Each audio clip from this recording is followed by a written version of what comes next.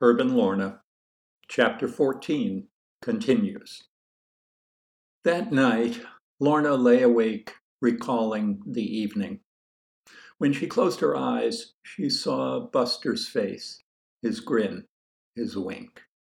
She couldn't get to sleep. She got out of bed. Herb was sleeping soundly. She put her robe on and walked down the hall.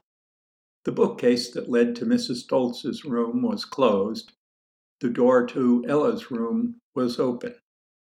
She was asleep, hugging her pillow. Lorna went to the living room. The embers barely glowed in the fireplace. She sat in the armchair at the far end of the room. For a while, she sat in the dark.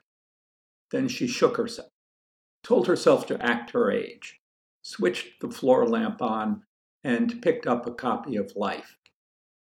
On the cover was a photograph of student nurses, apparently listening to a lecture. One caught her eye, the one in the lower right-hand corner.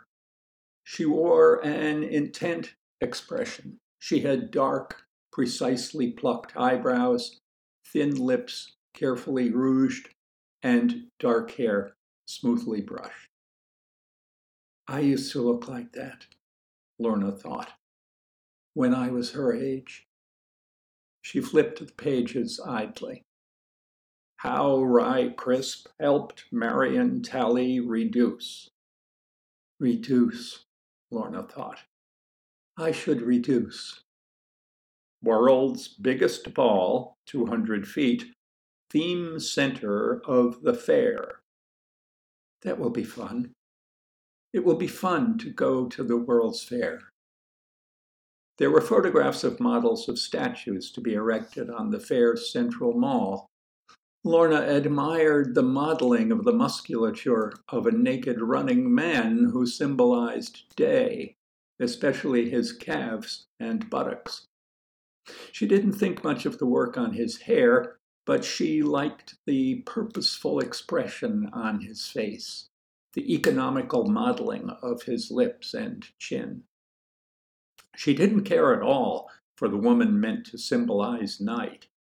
Her features were vague, and her arms and legs were generalized and unattractive. The result, Lorna felt sure, of careless observation. Her belly looked soft, almost misshapen. Her breasts were flat and not especially feminine, redeemed only by her small, tight nipples. I can do much better work than that, Lorna told herself, and she was pleased to find that she felt uplifted by pride in her talent. She went on. She read an article about Germany that concluded Nazi Germany faces her destiny with the greatest war machine in history, and the inevitable destiny of the great war machines of the past has been to destroy the peace of the world. She flipped past an article on basketball in Indiana, past an advertisement for Old Overholt, Old Taylor, and Old Granddad whiskeys, and stopped at, can you identify all these charms? On this page is shown another phase of the mania for jingly, conspicuous jewelry. Here are 109 charms, reproduced slightly larger than life size. Each is different. Although charms are as old as mankind, the present vogue dates back to the Big Depression. Customers of top-notch jewelers like Cartier, Marcus, or Udall and Ballou found it a bit difficult to commemorate anniversaries with the usual precious stones. Instead, they bought diminutive charms. The ladies liked them very much, clamored for more to string on bracelets and necklaces. In no time at all, charms began to appear in gold, silver, and gilt. The charms on this page range in price from 10 cents to $330. Most of them are of gold, cost from $4 to $28 and have moving parts.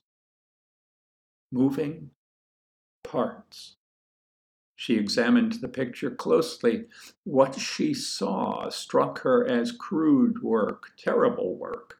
Why, I could make beautiful little charms, she thought. She flipped back to the article on the World's Fair. I could even make statues. Didn't Uncle Luther say I was an artist? She studied the muscles along Day's flanks. She turned back to the charms. She held the intervening pages together and flipped back and forth between the statues and the charms. Moving parts, she thought. Moving parts. Why not? Why should I make coarse goods only for men? Why not coarse charms for women? Really beautiful ones. Ones that anyone would be proud to wear.